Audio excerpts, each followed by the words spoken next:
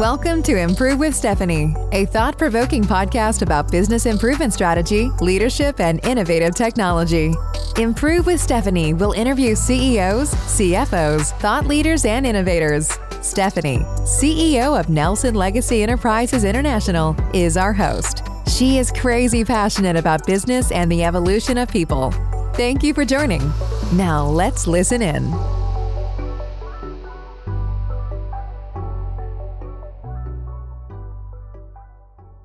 And now, this week's sponsor. Nelson Legacy Enterprises International is a technology consulting firm in the United States and West Africa, Nigeria. With more than 20 years of experience in service quality system design, analysis, innovation, and implementation, their strategy is to help your organization efficiently innovate and scale service quality in your business. Nelson Legacy International helps your company reduce production costs to generate more sales and revenue. To get started building better service quality systems, please visit their website at www.nelsonlegacyenterprises.com.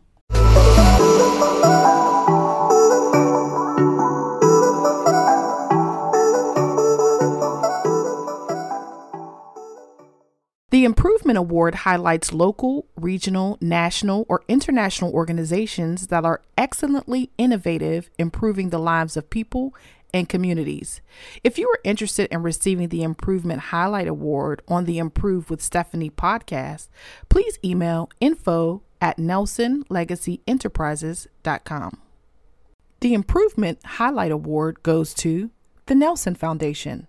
The Nelson Foundation, founded by Alexis Nelson and named after her father, originated in 2006. The purpose and mission of the Nelson Foundation is to equip first-time investors to build wealth and achieve economic mobility through small business partnerships. To learn more, please visit www.rootedinllc.org. Let's welcome today's guest. David Weibel, CEO of Plan, Grind, Deliver, is a fanatical business strategist and best-selling author. Dave believes that business strategies and tactics should be simple to understand and follow. During his career in several senior management positions, he has seen hundreds of top-performing organizations that struggle with their internal communication strategy and implementation. That's why he wrote Inspire Action, to share proven methods from 30 plus years of experience that inspire results. And now he is providing this proven process in a program called Plan, Grind, Deliver. So I just want to say thank you so much for joining my podcast today, David. Thank you so much. I have thoroughly enjoyed chatting with you prior to record. I agree. Thank you for having me. I ask every podcast guest the same question when we get started, and that is, what lights your fire? Wow. I think what I figured it lights my fire is I like to build things, right? I whether it is I love trail running and endurance events, or it's starting businesses or operating businesses. It's that build phase that I love. It seems like when it gets into the rinse and repeat phase is when I'm starting to check out. So that's what lights my fire. That's what gets me up in the morning. So let's talk about the build phase. How many build phases have you done over the course of your career, I would say, or your lifetime, I would say, right? So what have you built? Let's talk about that. Yeah, absolutely. But probably about a half a dozen companies. I always laugh because if anyone is outside of Pittsburgh, they all think we're from the Rust Belt, and we have a background in manufacturing, and all we know is steel. And for me, that's true. So for the first 13 years, I was in heavy industrial manufacturing. I loved the business. I started a trucking company during that same period. And it was a great education for me. It really taught me the ins and outs of how to run a business efficiently and effectively, and how if you don't do that, it can get you in trouble because of all the capital outlay that manufacturing businesses require for you to do it properly. And And so that was a good 13 years of my life, both from heavy industrial manufacturing to trucking. And then right as we got into the 2000s, I found myself, like many people, getting romanced by the internet. And so I joined a startup that was in private labeled e-commerce. And I did that for a couple of years. We ended up successfully selling that off to a big television commerce company. And then I got into international e-commerce with some really, really fun and innovative folks from the West Coast. And they kind of taught me how to think a lot bigger.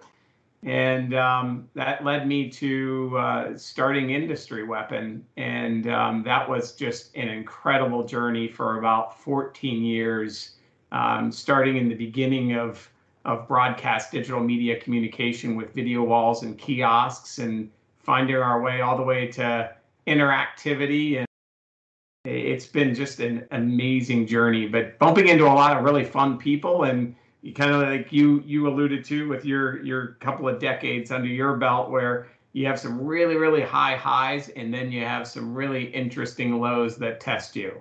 And I think it's kind of funny though, when you come out of those lows, you realize those are the character building pieces that give you the strength to just continue to build and move on. And I'm really grateful to have a lot of those lows. I don't want to repeat them if I can avoid it, but I have a feeling I'll probably see a few more in my years.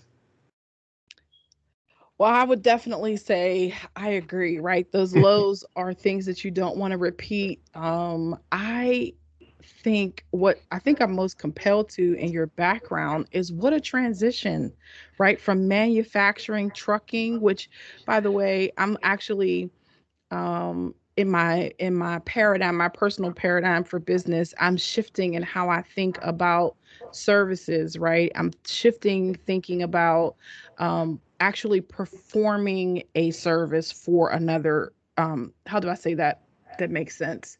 I guess I should say wrapping a service in a skill, like a tangible skill, not just thinkers.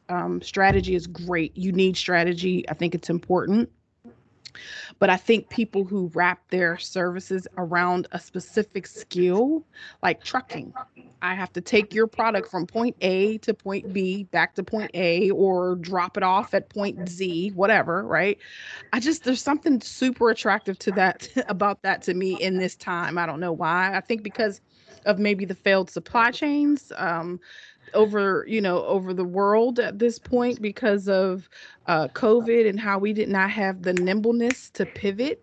It was weird. I was like, very weird. So anyway, we can get into that at another time, but I just thought that I would say that because I'm like, yeah, it starts to become super attractive to me, especially, being in service quality. You're like, constantly looking at what are the services that people can kind of transform in their business to give them access to other opportunities, whether it be more clients, whether it be, another revenue stream, whatever it is, right? So long story short, or long comment short, is that I think it's really cool to have had that background, and what a stark difference to go into like media, if you will, and technology. So how was that transition for you? I mean, and how did that opportunity even bubble up? Well, as a lot of opportunities bubble up, it's all around the people and not shutting the doors of opportunity, even when they look really, really bizarre. So, for me, with getting into digital signage, I always joke in my book that I wrote, Inspire Action, I put a reference to this. It all started with a dog bite, right? So my daughter was very, very young. And we took in a dog that needed a home for a short period of time. And unfortunately, that dog had a food aggression and bit her and stitches in the hospital and all that wonderful stuff. Well, it actually led to us having to find a new home for the dog.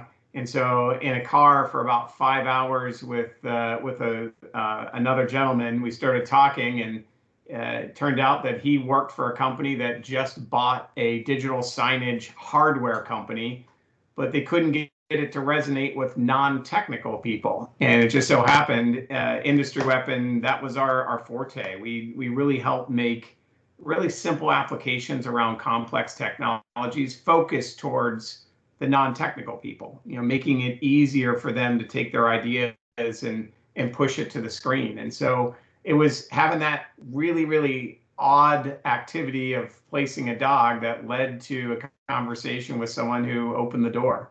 And I used to joke and say, I didn't know what digital signage was. I didn't even know this partner was, I didn't know them from, companies that distributed frozen food. Like I had no idea that this technology type of business even existed. And, we just innocently got involved in it. And to your point, we focused on a service. We focused on what their customers were lacking in the hardware or the offering that they were providing. And we built the software platform based on their needs, and which made it very easy to, every new conversation from their customer base just led into every feature we built, because we built it from customers prior that told us all the things that they needed. So it was a really, really fun and exciting business. We got to be very very good at working in a variety of different industries. So about 15 different industries, from heavy industrial manufacturing from my background all the way to big box retailers in about 50 to 60 countries. So it was a blast. It was a really good time. That sounds amazing. Yes. Sounds like you had a really good time.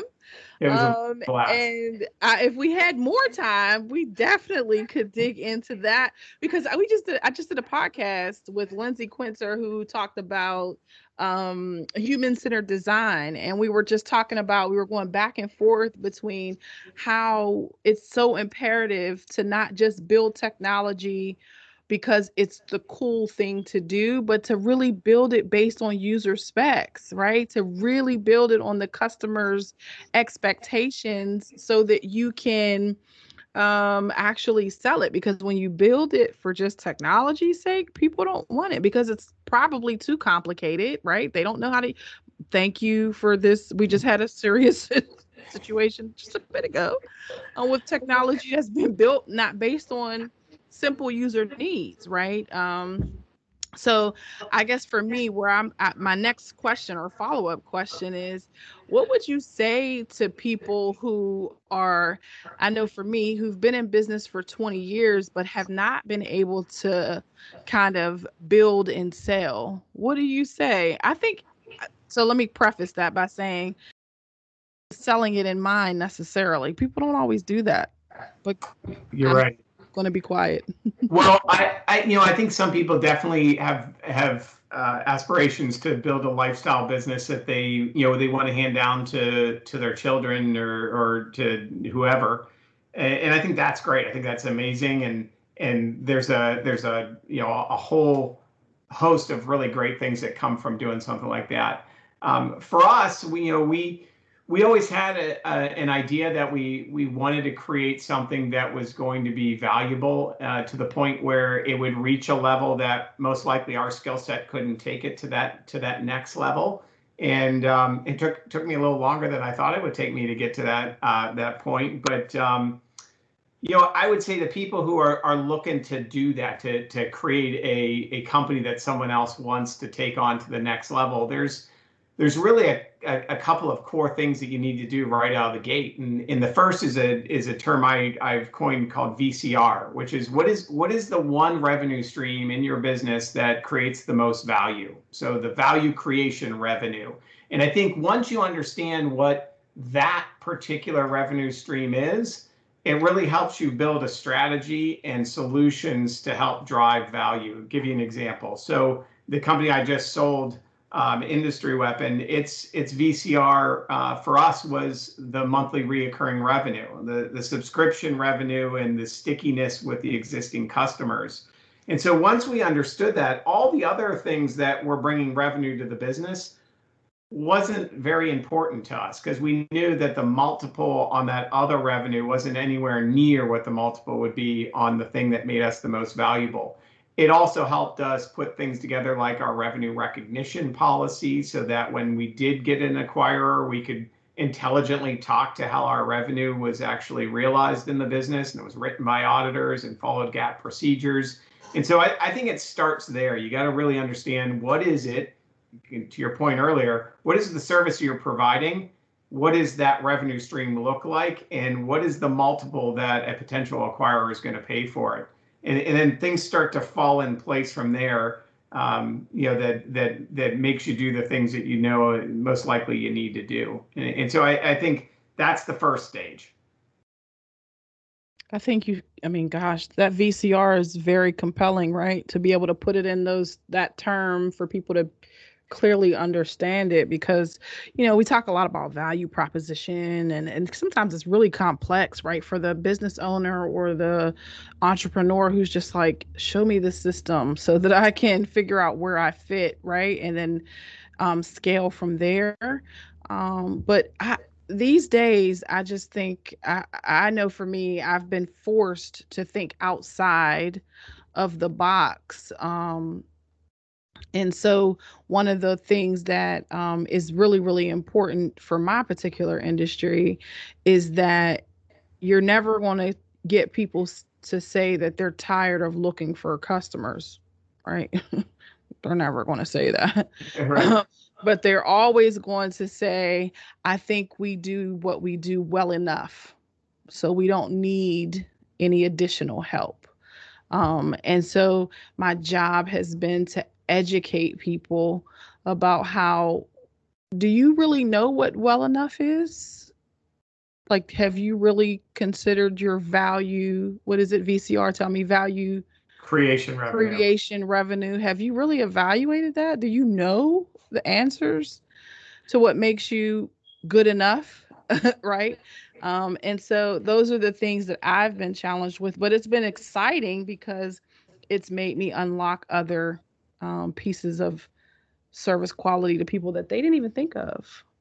Because sometimes it's just, you're narrowly thinking about your target, and there's probably another emerging market that's coming your way that you haven't thought about because you've just been so focused on the one. So what do you say to the person who doesn't really think the VCR is that important because they're comfortable where they are? I mean, how do you challenge their thinking in that way? You know what? I don't. I mean, I think that with the people who are happy where they're at and they're comfortable with the status quo, I applaud them. It doesn't make that a wrong place to be. It's just not something that I probably share with their way of thinking. I totally love that answer. Do you understand how much that's what I literally stopped wasting my time. Right. Yes. It's like, you're comfortable, then be comfortable. Okay. Right. Like, I totally respect that. But there are a group of people who say that out of insecurity and fear, not necessarily because that's really what they mean. Right. Or they're afraid that my price tag is going to shock them. You know what I mean? Or something like that, where in some cases the price is the price, right? But at the end of the day, like, like, some of them aren't all that. But I agree with you. The people who say to me that they're comfortable, then I just go for it. I just say, hey, okay, great. That's fantastic. Thank you. Yeah, without a doubt. Well, and it isn't a bad place to be. It's just they don't share it. I think the first step that we all need, especially with customers or even partnerships, is that we're all on the same reality plane. Right? Because if I'm not on the same reality plane as you, most likely we're not going to get along real well, and it's just not going to work out. But if we are, and there is a need, there's some really simple, fun exercises I know that I've gone through that has shocked me. One of them is, we all think we know who our ideal customer is, but if you've got employees, you take some time and write down 5 bullet points describing your ideal customer, and then your PITA customer, right? Your pain in the ass customer, and see how closely you line up with your employees or your partnerships. And it's amazing how, number one, that usually takes a heck of a lot longer than people think it takes for them to define who their ideal customer is, or their PITA customer.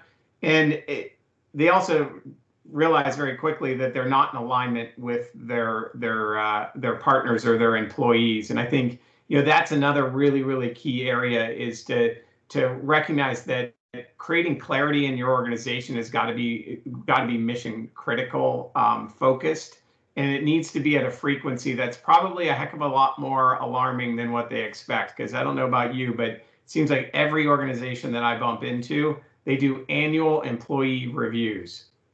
I mean, you wait 12 months to see if you're in alignment with your employee. I can already give you the answer. I used to joke and say, I don't need a report to say I suck, right? Like that is setting yourself up for that type of report. Oh, my sentiments, right? So because I think that people have to live in constant evaluation and feedback, but people who can't are not your employees. They're not the people that you need to be working with. You know what I mean? People, because I'm extremely introspective, right? Constantly thinking like, oh, I probably could have did that a little differently, said that a little differently, and probably didn't land well. You know what I mean? Like, so because I am that way, I tend to always be very self-aware, right? But if you're not willing to do that kind of work in the atmosphere that I have created, the culture and environment that I've created, it won't work for you. If you're just a person who just wants to hear once a year that you suck, yeah, it's not gonna work. You're gonna hate working at mine. You know what I mean? You really hate it, because we're constantly coming back to the table, and we kind of deploy that agile feel across everything. Right? Because people think agile is really just for technology. And I challenge that every day. I challenge people about that, because it's like, it's really not just about the technology. It literally can be applied to every portion of your business and company. If you tell me that you're an agile company, I'm going to challenge you and ask you, how do you know you're an agile company? Is it just for technology's sake, or is it because you apply it to employee relations, you apply it to operations and sales? How do you know you're an agile company? So my point is, evaluation, constant evaluation, brings about self-awareness. And if you're not willing to be self-aware, we're not a match. Yep. Well, and it's funny because I think at times people think that, I think we've been had pounded through our head over the years that an employee evaluation needs to be this painful 5-page document that's going to ask a whole bunch of stuff that has no meaning, right, and just waste my time. But what I found is I developed a program called MAP, and MAP is really, really simple. It's just mindset, ability, and performance. That's it. Like on a scale from 0 to 9, how well do you rank yourself on those 3 metrics, and how does your boss, right? And then all we do is we compare those numbers and see where you and I are off, right? So if I'm working for you and I give myself an ability of a 6 and you say it's a 4, we've got something to talk about, right? And then if we do it correctly, we build an impact plan for the next time we talk that addresses, or you work to help me get to a better place in regards to that rating. But it doesn't have to be laborious, right? I can do an impact plan very quickly. I can do a map inside of 30 seconds. And the information that you're going to get from that is significant in regards to seeing whether or not you're in alignment with your boss or your employees. So you focused a lot on, or you talked a lot just now, a lot about how important it is to build the team, right? And how important it is to bring people together that have one of my favorite words, right? Alignment. Because if you have alignment in your business, to me, that is aside from the business results, you need revenue, right? But I mean, at the end of the day, if you have alignment, that's a powerful thing. Even if you have no money, you will. Yes. You will. Everybody moving at the same place, moving towards the same thing, you're going to make killer money, Now, depending on your strategy, it may not last, but it could. It's great for a while, right? But, just that team culture, what made you shift? Because I know sometimes when you're like an entrepreneur, an owner, sometimes you're not really, you hire somebody else to do the team stuff, right? So what made you focus in on the team culture piece? Well, number one, I'm somewhat of a glorified cheerleader, right? So, and no matter what business I was in, I really liked working with people. I tend to hold on to people too long too. I've gotten murdered on Glassdoor in businesses that I've run just because I've held on to the wrong people, or you just get people that are demanding of you more than what you could potentially even provide to them, regardless of how much you provide. And so I learned very, very quickly that getting that alignment needed to be in such a way that was measured from let's say, you're making the grades, I'm just kind of writing them down in your report card. And so it was really, really important that I figured out how to get that clarity, because I really believe it, as much as sometimes you get some bad apples in your organization, no one wakes up in the morning and says, hey, I want to be a real jerk. I want to be the anchor that drags this business down. Now, granted,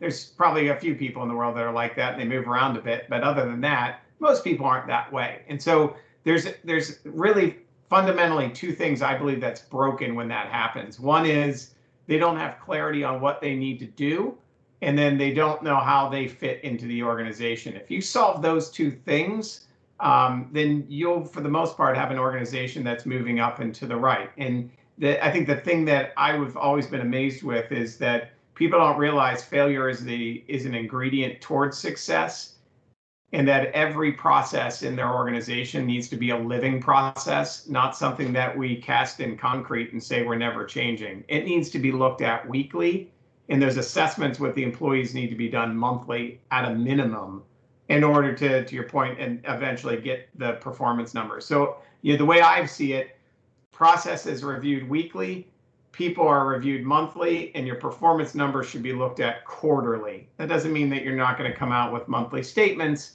but I think a lot of people put too much focus on their P&L and balance sheet, and they don't fix everything up above that, and then they wonder why their numbers aren't where they need to be.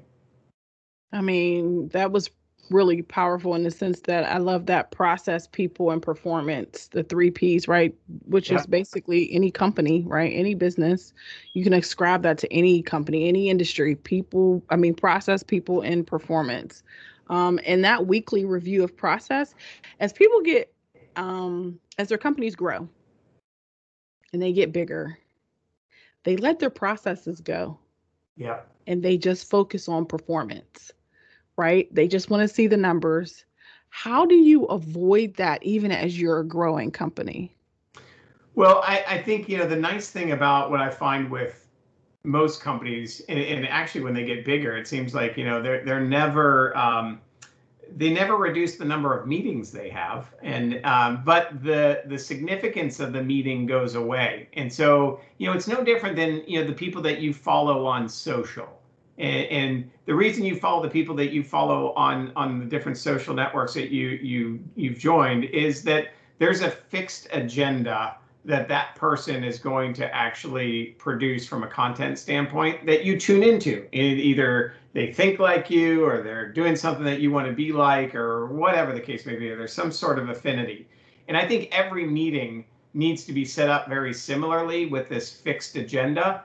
And what better thing to have on a weekly fixed agenda than we're going to review our processes, and so that you can perform like an adult and I don't have to micromanage you as your manager.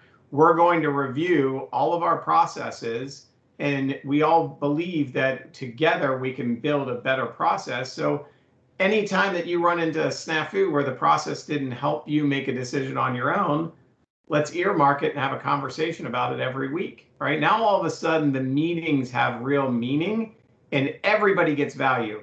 The manager gets time back because they're not getting bothered by employees. The employees are performing well beyond where they need to perform because they're treated like the adults that they are and given the freedom to execute. And so I think that's, if you can explain that to any organization, processes will continue to improve because you've implemented a fixed agenda weekly that helps everybody win.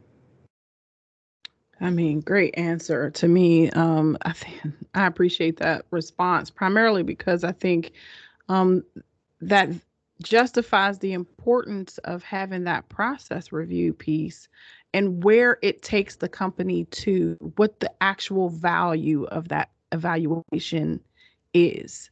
And so often there's the minute they feel like it has diminished value over time. Whereas I challenge that thought by saying, to me, it has increased value over time.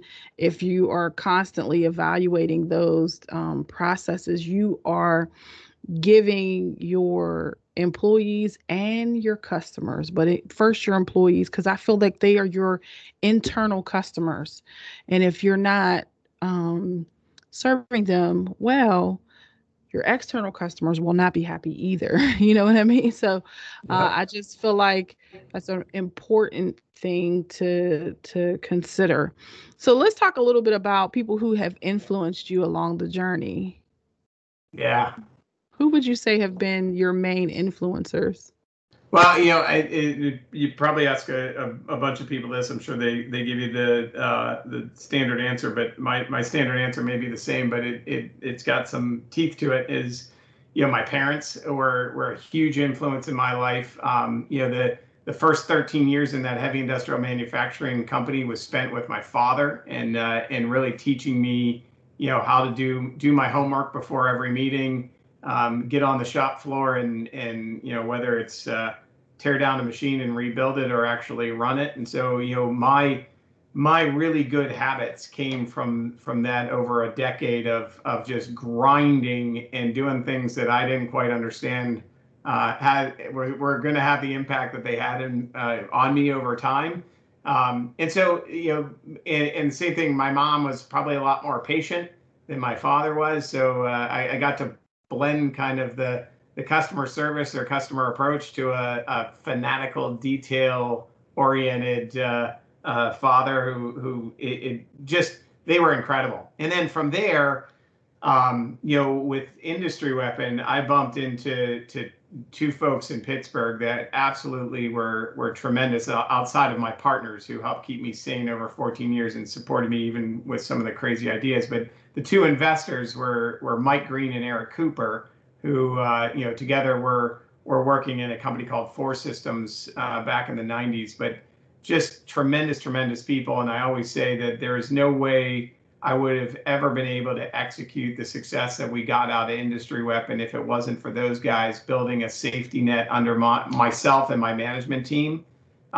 Just unbelievable people. And so, those four people, Mom, Dad, and Eric and Mike, those are my big rocks. I mean, I think Eric and Mike, it was interesting getting that level of support from people that you didn't know. And, and again, I'd probably be remiss to not say, Craig and Will, who are my partners at Industry Weapon, same thing. I mean, they were willing to take their bank accounts down to zero based on an idea and a direction I wanted to go. And we built that business together with that trust. And so it's been, I'd say Industry Weapon really got me a lot of people I to this day still look up to and am really appreciative of. I think you're so fortunate, right? Super fortunate because often partnerships don't work, right? They typically don't work out. You have to be a special human, I feel like, right? To be able to handle that partnership. It's no different than a marriage, quite frankly. It's even, to me, it's almost more intense sometimes, right, than a marriage because your livelihood and everything is attached to them. Right. So not that you understand what I mean. And then, like just having those people that you can constantly call, it can, because entrepreneurship can be isolating.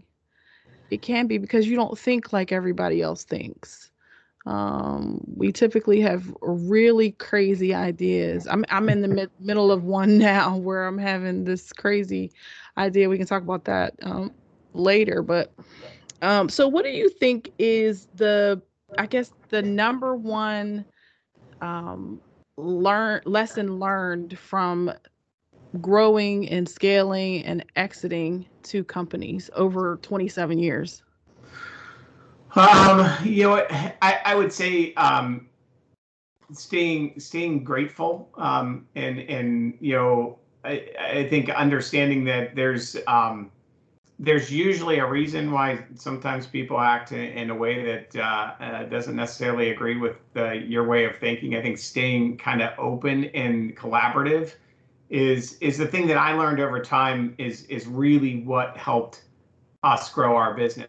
But at the same time, don't be a Me Too person, right? There, you know, we were very, very different in our approach to all of our businesses, and we definitely weren't afraid to kind of show our uniqueness and not be apologetic for it. And I think that's one of the things I'm most proud of, and in all of the businesses that I've had is we had that kind of non-apologetic approach to things, and we, at least for me, I was doing stuff that I wanted to do. There was a very short period of time when I wasn't, and man, was I miserable, right?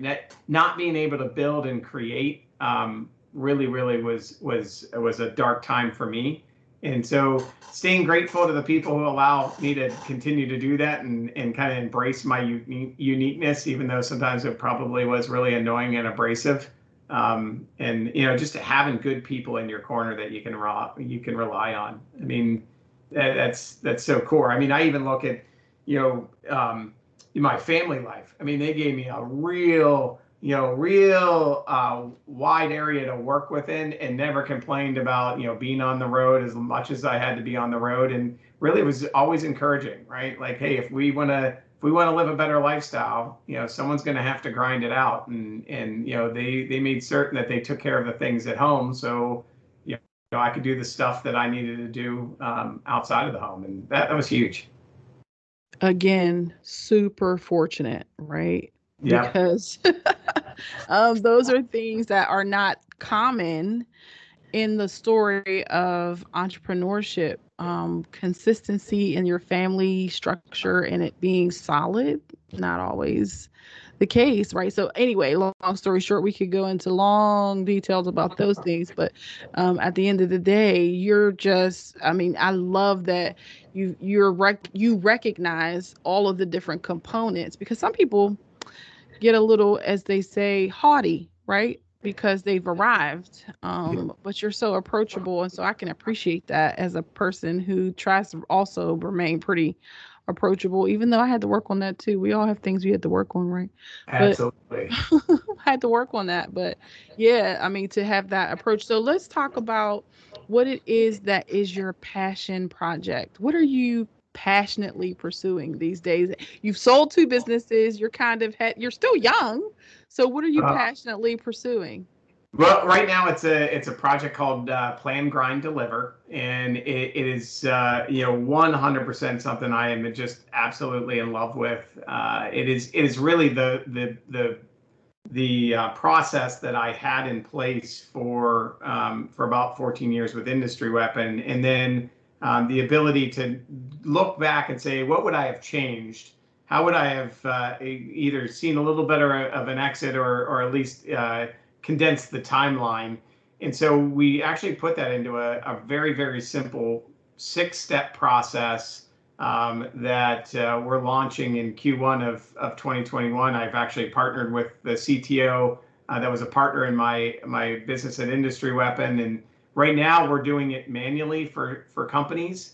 And it's just been really, really rewarding, right? So it's really kind of simplifying some of the things that I found over the years just really didn't need to be addressed if I had these other things in place. And you know, I think one of my best man at my wedding, and still best friend to this day, you know, said to me, you know, you're a builder. Like, I knew I knew you were getting to the place where you're going to sell your business, because you just got to the point where you weren't building as much as you were used to or love to build. And the nice thing about Plan, Grind, Deliver is everybody that I work with now, I get to help see them build their reality. And so I get to build with them, and then watch them to go to that next level. And it's a software platform, right? So we still need the support of business consultants and all the folks that you need to do it. But I get to blend those two loves, building businesses with SaaS. And, so that's what I'm doing. And that's what I'm really wound up about. That's fantastic. I would love to learn more about, and where can people learn more about Plan, Grind, Deliver? So, I'm a .com guy, right? So plangrinddeliver.com. I think if you go there, you'll get a good taste. People can kind of sign up for some pre-release information that we'll be putting out there. We're isolating who it is that we're targeting for the program, but happy to share it with anybody who's interested. Thank you so much for joining the podcast today. I really appreciate it. I thoroughly enjoyed our conversation and hope we can do it again sometime. Oh, I would love it. It'd be awesome. Thanks for having me. Thank you so much. Thank you for listening. Join us weekly for high-impact episodes to help you grow, scale, and innovate your company. Find us online at NelsonLegacyEnterprises.com.